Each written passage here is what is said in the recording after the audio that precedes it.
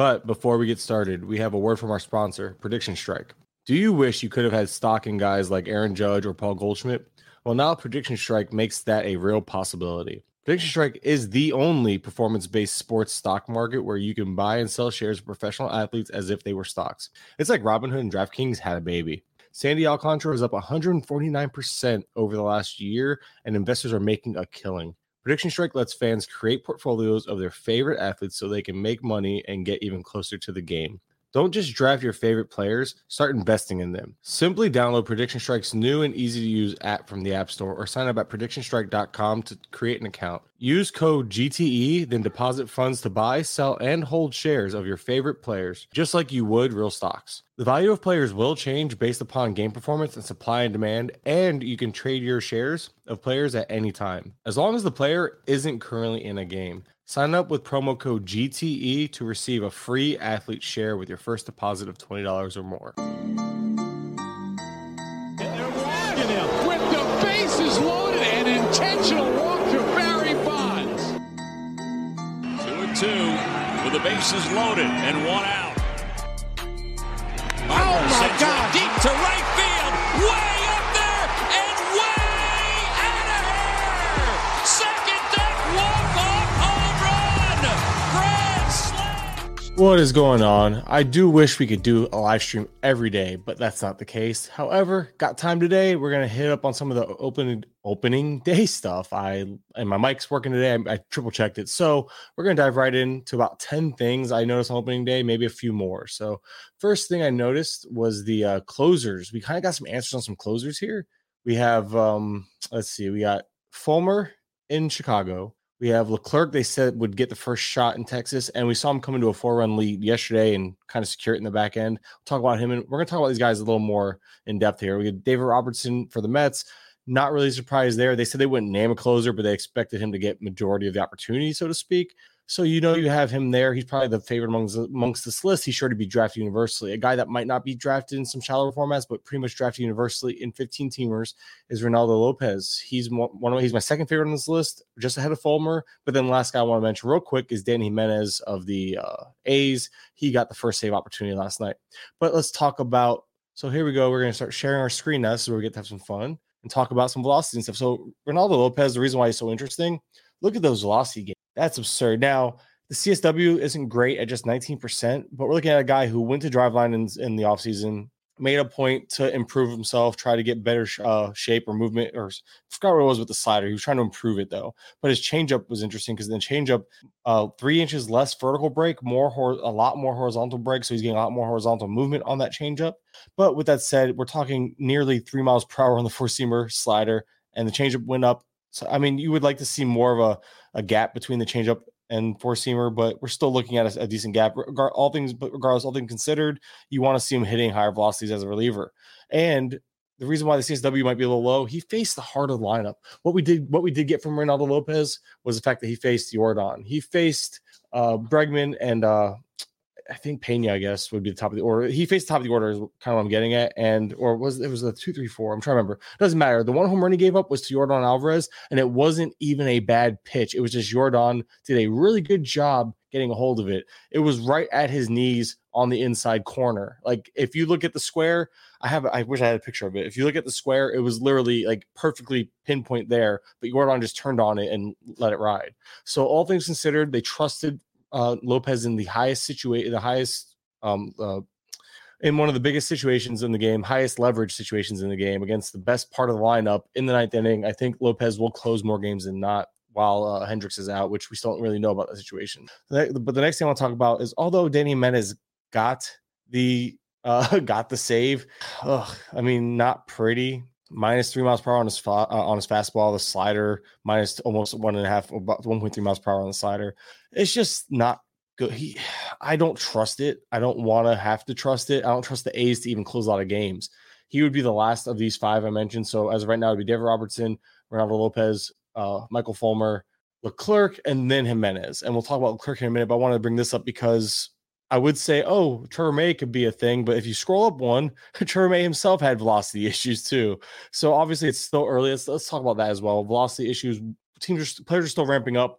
You'll see some velocity diminish as well. Some players are throwing hot. You have guys like Hunter Green, which he didn't make this list just because he had some issues with the long ball yesterday. But in that ballpark, you should expect that if the fastball stays too straight on a couple of pitches, you're going to see guys like O'Neal Cruz deposit it into the stands. So Green has those concerns already, but all things considered, I think Green's going to be just fine. But his velocity was up like I think a mile or two an hour yesterday too, and I have a hard time buying into Green's velocity being up all season long with that, because he has to, obviously it'll even out eventually. So what I'm getting at is that starting high, starting low, it's more of a base starting point to kind of monitor moving forward. So we don't take anything we don't take this too much away from opening day. It's one start, one game, but the goal here is to kind of set this baseline and build off of it and monitor these things as they move forward. That way you can stay on top of things and maybe get ahead of the closer market. If you see like one guy starting to struggle or the velocity isn't increasing while the other guys is, like if Trevor May gets his velocity up and starts showing he's more effective, maybe you see that flip happen, especially if they want to try to sell May high. So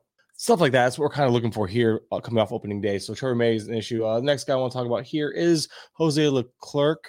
And another one, just look at the velocity. We're talking 2.5 miles per hour on the four-seamer. The changeup obviously changeup goes down, four-seamer goes down most likely. So, but that's less of an issue as long as the changeup can be effective. But less velocity is just bad. And we also know that Leclerc himself is just, he's been iffy to hold the job in the past. I do think he's going to be the favorite there. He's third, like I say, he's fourth on this list out of 5. So I'm not a huge Leclerc guy. I don't have any shares anyway, but he is a guy that I feel like the leash might be rather short and the velocity is a concern, something to keep in mind. 2 guys, next thing I want to talk about, point number 2 is going to be the 2 guys set max exit velocity career highs on opening day, which means that A, there's room for improvement, but B, could it be a hot gun? That's to be determined. However, the 2 names I want to discuss here are, where's this? Share this tab. Here we go. Dalton Varsho and Brendan Donovan. First off, Varsho batted cleanup. He batted 6th most of spring, but then started batting cleanup towards the end of spring. So seeing him sticking to the cleanup spot against a righty makes a lot of sense, and always thought what I thought would be, but I guess maybe they were just getting Brandon Belt his reps. So I kind of got thrown off by that. Regardless, you weren't getting a discount on Varsho based on the potential to bat 6th and 4th. So it really is negligible, but all things considered, batting 4th is obviously better. Well, what we have here, though, for Varsho, so Varsho's batting 4th in this lineup against righties and cleanup, but it's really Brendan Donovan. I just want to mention that both these guys, like maybe we see a little bit power spike, they're both in their prime, but Donovan, the reason why he stands out is because A, he hit a home run yesterday, and it wasn't even on this pitch. It was on a 99, but he hit 2 balls over 105 miles per hour yesterday.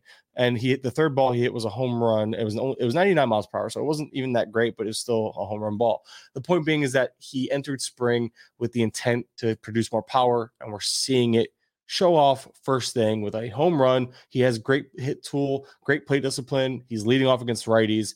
He's already been a climber in drafts, and he might be a buy high, and you could probably still buy low if you're in trade leagues, because people want to understand that maybe he's closer to a 20 home run guy than we might have thought, which no projection system has him. And it's even hard to say that, but starting off day 1 with a home run is definitely a step in the right direction. For those who might not have been aware, Edman batting 9th against, since this was on the list, but we're going to talk about it real quick. Edman batting 9th was to be expected against righties. He will lead off against lefties. The coach even said as much. The issue is people still seem surprised that he hit 9th. You shouldn't be surprised. That is what you should expect moving forward, unless you have Brendan Donovan and Lars Nootbaar struggle. One can struggle, and then maybe Edman can move up, but until they do, I think they're going to have a little bit of a leash there. I think Edman will be stuck batting 9th majority of the time. The next guy on this list is the next thing on this list is going to be Logan Webb. And this is going to be a quicker live stream, obviously. And if you're watching, appreciate it. Please subscribe. And if you are listening on the podcast, don't forget to go to youtube.com/@GTE Fantasy, subscribe there. And of course, 5-star rating review on the podcast is greatly appreciated. Now let's move on. I'm sharing my Twitter feed because A, shameless plug, @Mike_Curland. B, I just wanted to talk about Logan Webb. Logan Webb had a really good start yesterday. And when I say he can improve, obviously a sub-3 ERA is a great ERA to come off of already as it is when you're talking about a bounce back season. But when I'm saying bounce back, I'm saying bounce back in strikeouts. Logan Webb had a great game, and we saw the velocity on the slider improve, which I have a picture of right here. We saw the velocity of the slider improve. We saw the sinker, what was it, the changeup usage go up, I think? More changeups, less sliders.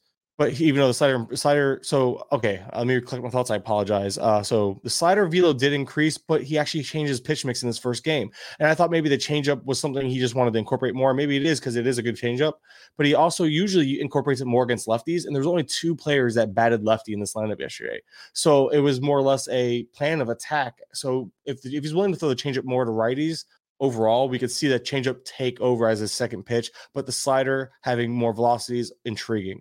And the fact that he located his sinker, what looked to be a little different. So we're going to go slide by slide here. So obviously, here's the velocity I was mentioning, highlighted with the slider being up 1.7 miles per hour. This was the pitch mix. So sinker, slider, changeup, four-seamer was the pitch mix last year. He threw 2 four-seamers. He's pretty much non-existent pitch. Slider, changeup, sinker. So you're seeing the 43%, 35%, 20%, in favor of the changeup, sinker, changeup, slider, and then here you have sinker, slider, changeup in the 30s. So he might, again, it's one start. We can't say this is a pitch mix, but pitch mix change, I should say, but it is something to monitor, because if this change holds, maybe because he found success with it, maybe the strikeouts can follow. But what I was also more encouraged by, because not only the sinker's up half a tick, whatever, that's not even that big of a deal. That's probably going to fluctuate. Look at the sinker location last year, all up in the middle here, and that probably played itself to, inducing more ground balls and, more pitch to contact, less strikeouts, which could explain why the sub 3 ERA and the strikeouts took a dip. But now we're seeing it's still some in the middle. It's not like he's not living in the middle a little bit, but look how much he's attacking the inside, outside, and the up top of the zone with it. I know sinkers usually don't throw a lot of sinkers top of the zone. Usually a sinker sits in the bottom, induces ground balls. But if Logan Webb is willing to attack the upper part of the zone with it and more of the inside, they go kind of try to live on the edges, not so much live in the middle, he won't be able to induce as many ground balls, because I think it's going to induce more whiffs or a lot more weaker contact. It'll still induce ground balls, but maybe some more swing and miss. And again, we saw swing and miss play into his game yesterday. So I'm intrigued by this. I think it's something definitely to keep top of mind, but we're going to move on from Logan Webb. And if I did get a question. No, so Russell asks, you're not selling high on Donovan. It really depends what you can get, but most people aren't valuing him properly anyway. And the ones that are valuing Donovan properly probably aren't paying what he's worth. I think he's just such a solid, safe option. Let's give a comp. Like, he could be Ty France. Think about where you got Ty France. So would you trade him for Ty France? Some people might for that level of safety, but I think that there's very similar comps there in terms of potential for production. And I don't think it's worth trading. I feel like just keep Donovan. Maybe there's some like sneakier speed there for Donovan. Not necessarily that he's going to run much, but just something to think. So someone's asking off topic, which is fine. I mean, I'm going to answer your questions in the middle of going down my top 10 things, just because there might be something worth mentioning. So Spencer Steer, looking out for a CI spot in a very deep mixed league. That's exactly what he belongs as. Gets to call Great America Small Park home, and he's going to hit in the bottom third of that lineup. But we saw him hit a home run yesterday. We know the power's there. It's just a matter of what are they going to do. I'm still curious what they're going to do with So let's just get that out of the way. Short term, yes, add Spencer Steer. He should be rostered in those types of formats especially if you need a little power upside. But the thing about Steer is that I'm really curious what they're going to do with Senzel when he returns. Nick Senzel did take part in a spring game, played third base. I don't think Senzel's suddenly going to not play the outfield, but maybe they see Senzel as more. He has played the infield in the past. Maybe they see him more as an infielder to help mitigate some of that injury risk playing the outfield, especially with, bad legs, feet, whatever it is. There's always something with Senzel. I'm not saying that Steer will be replaced, especially if he performs. I doubt Steer gets benched all of a sudden for Senzel, but just one of those things that just caught my attention spring, kind of keeping an eye on it. But all things considered, I do think Steer is a solid deeper league corner infield option. Shallow formats wouldn't go there just yet. The next thing on this list here, we're going to go over to the Diamondbacks, Zach Gallen. I wanted to bring him up just because he didn't have a great game and the velocity is really down. It's still early. He can ramp it up, no problems, but we're talking 2 miles per hour on the cutter. The knuckle curve was up, but that's fine. I mean, that's not really a big deal, but the fact that he's losing a tick off of the four-seamer, and why that matters is because velocity on faster thrown and harder thrown pitches, that those matter more than something on a softer toss pitch, in my opinion, because obviously you'll see these fluctuate a lot for players. Sliders you can get like a tighter slider, or like if you'll see people drop I think Strom dropped like 3 miles per hour on a slider. And if you look, it had a lot more horizontal movement. So it was almost like there's give and take there. So sometimes you'll see these secondaries fluctuate in velocity, and movement. Whereas with these pitchers, I feel like velocity in the fastballs and cutters, that stuff matters a little more because those are meant to be thrown hard. So I'm not saying it speaks to his poor health or bad health or anything. We know he dealt with some forearm stuff. Was it last year? I forget when it was, but it's just one of those things. Keep in mind, could explain struggles. Could be a buy low window because people tend to overreact to day one. So just something, again, the whole stream is going to be keep this stuff in mind. Don't overreact. If you're listening to the podcast, don't overreact to one game. It's just something, hey, look, this is here. This happened. Let's make a note of it and watch the next couple starts and see if you can build up from there. And I have another question here from Russell. What about SPs like Jeffrey Springs for Donovan? If you can get Jeffrey, that'd be great. If you get Springs, Rasmussen, if you can get those types of guys for him, sure. I just don't think you can. Springs just got so much helium. If you could trade high on a guy based on one day, based on the hype that the industry's given them, always take advantage of it. It's just one of those things that make sure you're addressing a need and make sure you're addressing a need and maybe a skill set you want to take a gamble on. Like a Donovan, if people value Donovan and say Kelenic starts slow and you want to try to take advantage of the upside, I get that. I that's the type of thing. It's like address a need or if you can gamble on some upside, you can trade some safety for upside type of thing. But I don't think Kelenic can be traded for him either because people obviously drafted him with that idea of Kelenic being very valuable to their team for more than just, the fact that he might strike out and hit for low average. He's going to produce. Anyway, so other than Gallen, another starter that dropped in velocity, but still manages to always show himself in terms of like be a good pitcher regardless, is Shane Bieber. Bieber, velocity down across the board now. I think the weather was kind of crappy there, so that could be part of it, but we've seen now a continued drop in velocity.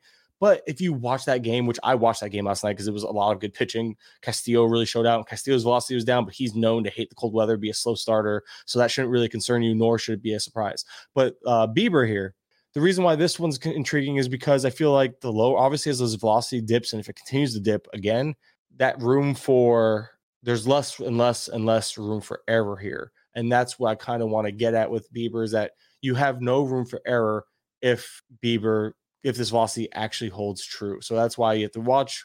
But he was able to masterfully locate pitches last night. It was stupid. These off-speed pitches of his, he was just dropping them in there like it was no issue. Or he was able to just pick his spots. It's art. He's like the Bob Ross of pitching. He's so good. Season long. Oh, I have a question here.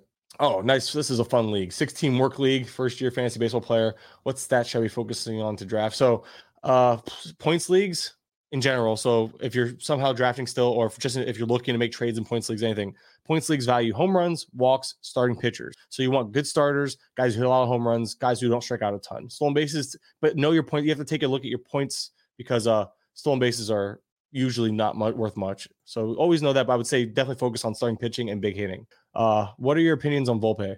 So Volpe got his first stolen base of the season yesterday. I think Volpe is a very exciting player, but just like everybody else, you've seen Jordan Walker, you see Bryce Terang, you're seeing the young guys bat at the bottom of the lineup. Now to put Terang in that conversation isn't fair to Terang. He's not in that conversation with those guys.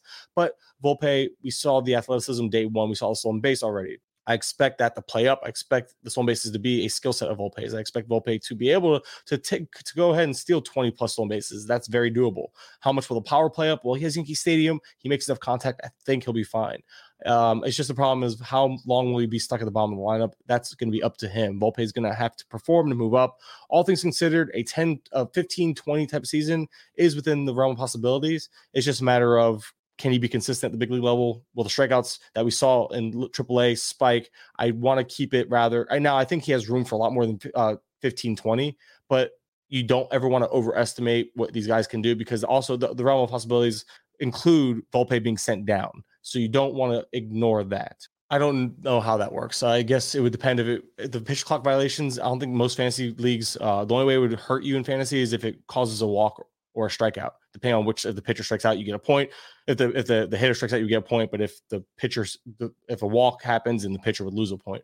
So back to the list here, I wanted to bring up a guy in Jose Siri to not sleep on. And kind of a couple guys here. So I think there's going to be a couple guys here. So Jose Siri, he caught my attention because he hit the second hardest ball yesterday in the game and 110 max exit velocity. And if you look for Siri, he has done that in the past. He hit, I think, 110 miles per hour last year too. So, or 111. It was up there. So the max exit velocity, what I'm getting at is Siri has that power potential, but he's known for his speed because I think he had 10 or more stolen bases in spring, and he's going to play most days. I think the defense in center field will keep him in there. I know Josh Lowe is going to factor in, but I don't think Siri's going to be the one hurt by it. And if Siri taps into that power potential a little bit, I think we can see some surprising numbers here just because he's already off to a strong start with the 1 home run, doesn't get much stronger after one game, but a guy you need to be aware of in shallow formats. He's already deep league relevant. He's already rostered as a 5th outfielder in most spots. So he's going to be hard to come by, but Siri's a guy I wanted to bring up just because the velocity, the max velocity,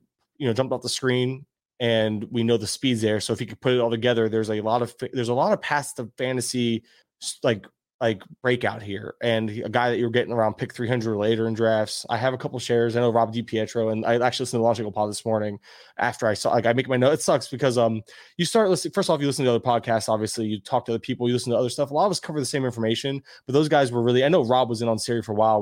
We text back in like January about it, but I had no idea who Rob was. So it was cool to see them in on it. And then of course my notes kind of paired up. So all right, so I want to shout them out because they talk about Siri a little bit as well as a target of theirs in drafts. I don't have Siri in my big drafts, so I can't sit there and say I was super in on them, but I do have a couple early shares of them back as a 5th outfielder in some like draft champions formats, which are 15-team draft and holds type of thing.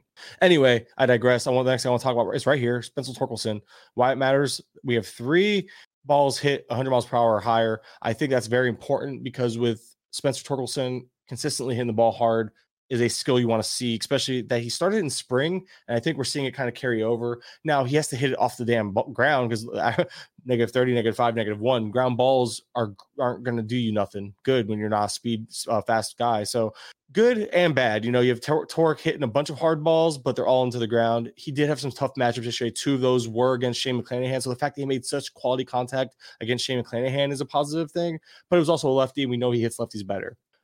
With that said, I just thought it was encouraging because we saw him kind of start hitting the ball harder in spring, carrying it over. And we saw the strikeout rates really improve towards the end of last year and stuff for Torkelson. So if he can kind of carry it over, he's still young enough. It's like he's like 24. People are just writing him off. I think Torque has some potential for intrigue and fantasy upside as a power hitter. Just something to keep in mind there. I'm not expecting shallow leagues. I still don't think he's rosterable in anything shallower than 15 right now. Just not enough upside there.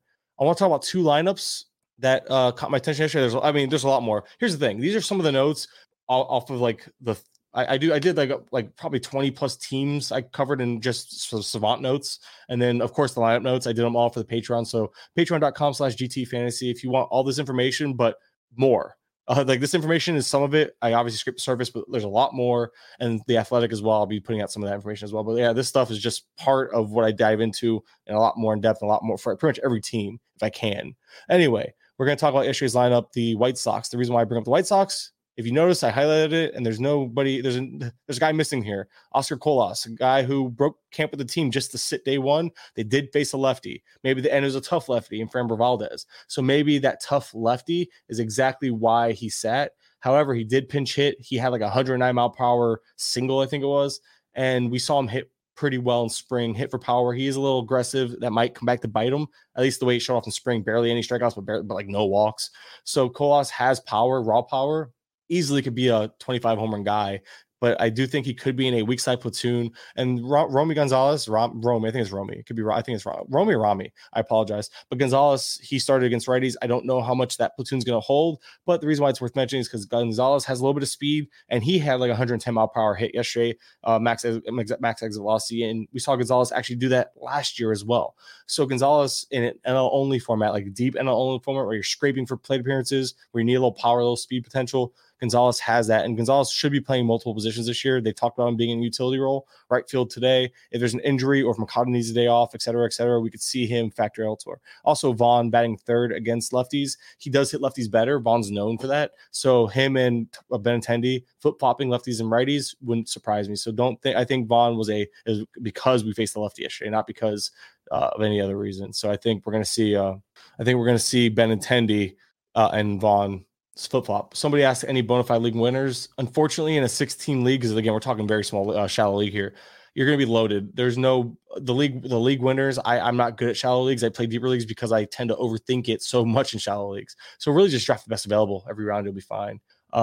but no league winners I can think of in terms of like gotta have them in a fun work league like that. It sounds like a fun league though. And the next lineup I want to talk about is this one right here. And the reason why I bring this up is because you look at it and all spring long, even against righties, this wasn't the starting right fielder. We had Oscar Gonzalez starting all spring long, and there was zero indication of this possibly being a platoon situation. Will Brennan as the lefty, good bat to ball skills, a low pop, a lot of speed, and very, very good plate discipline. Overall, I love Will Brennan. I looked at him as a sleeper because I didn't think he was going to have the playing time initially. And would you look at that?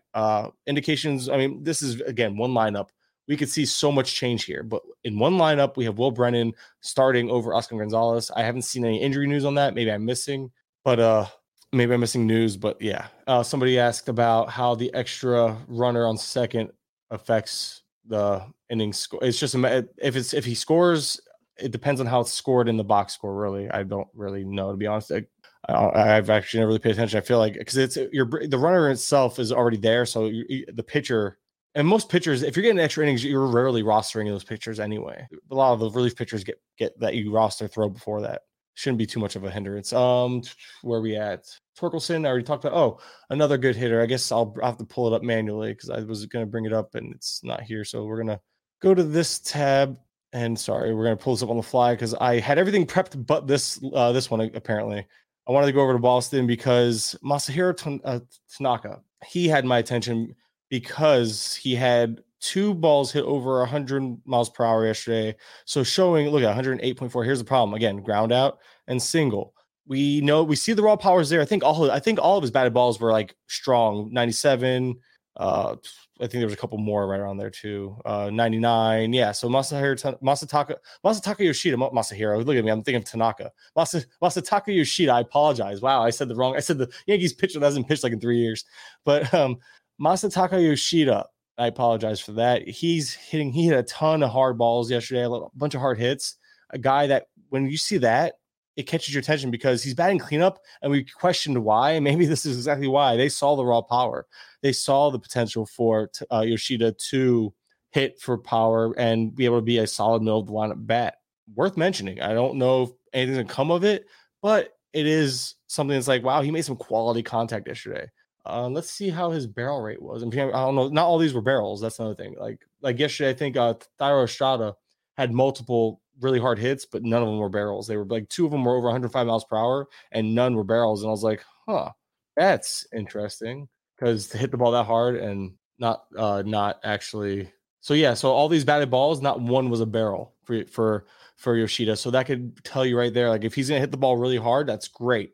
But Yoshida could also struggle to barrel the ball. Possibly, again, one game, four batted balls. You're not going to say he can't barrel the ball, but if these hard hits, if he's not barreling the ball, at least he's hitting the ball hard. And Estrada was a great comp in terms of like maybe he'll still get double-digit home runs, but he won't tap fully into that raw power if he's not barreling the ball well. Somebody did ask, do you know when Jazz will get outfield eligibility? So it depends on your league format. I think Yahoo's 5 games, NFBC is 10.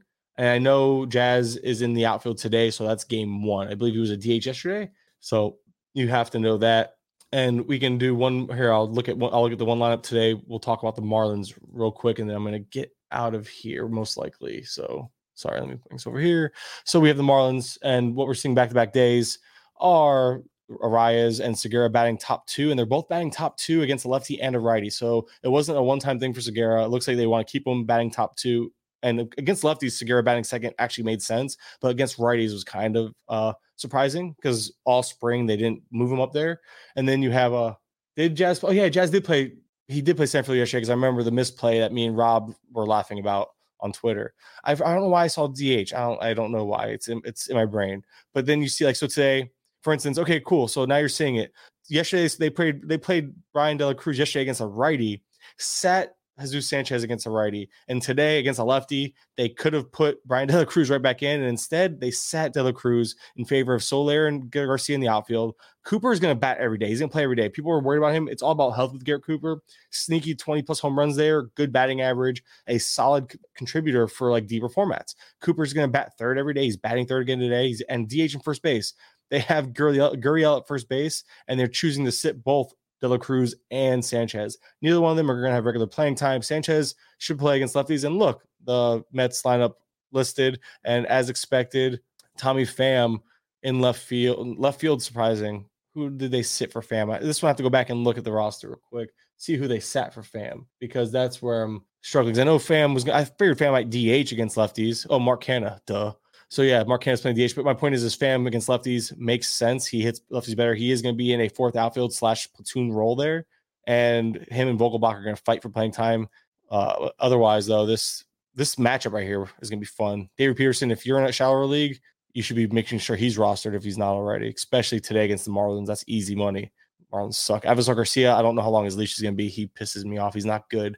Give the kids a chance. I know they're paying him, but he hasn't been good. I refuse to believe it. But yeah, so Chisholm, two games in the outfield already. So by the end of the week, next week, he'll be Yahoo eligible, and about midweek in week 3, if you want to call it, you can call that week 2, week 3, whatever you want to call it, but you'll see that. You'll see him get outfield eligibility then. So that, unless I have any more questions, and yes, Vogelbach is sitting, but yes, against lefty, he will sit. He will be the everyday TH against righties. So yeah, I think that's going to do it for this one. I hope you guys like it. 30 minutes, a shorter one, but this is the type of thing you should be expecting in season. Maybe next time I'll bring some prop bets or something fun like that. But trying to do 2 to 3 of these a week. I appreciate those. You answered my question. Thanks. Appreciate those that came out, hung out, and check out the podcast if you want to catch it. If you didn't get a chance to watch this live, I appreciate it. And we'll talk next time.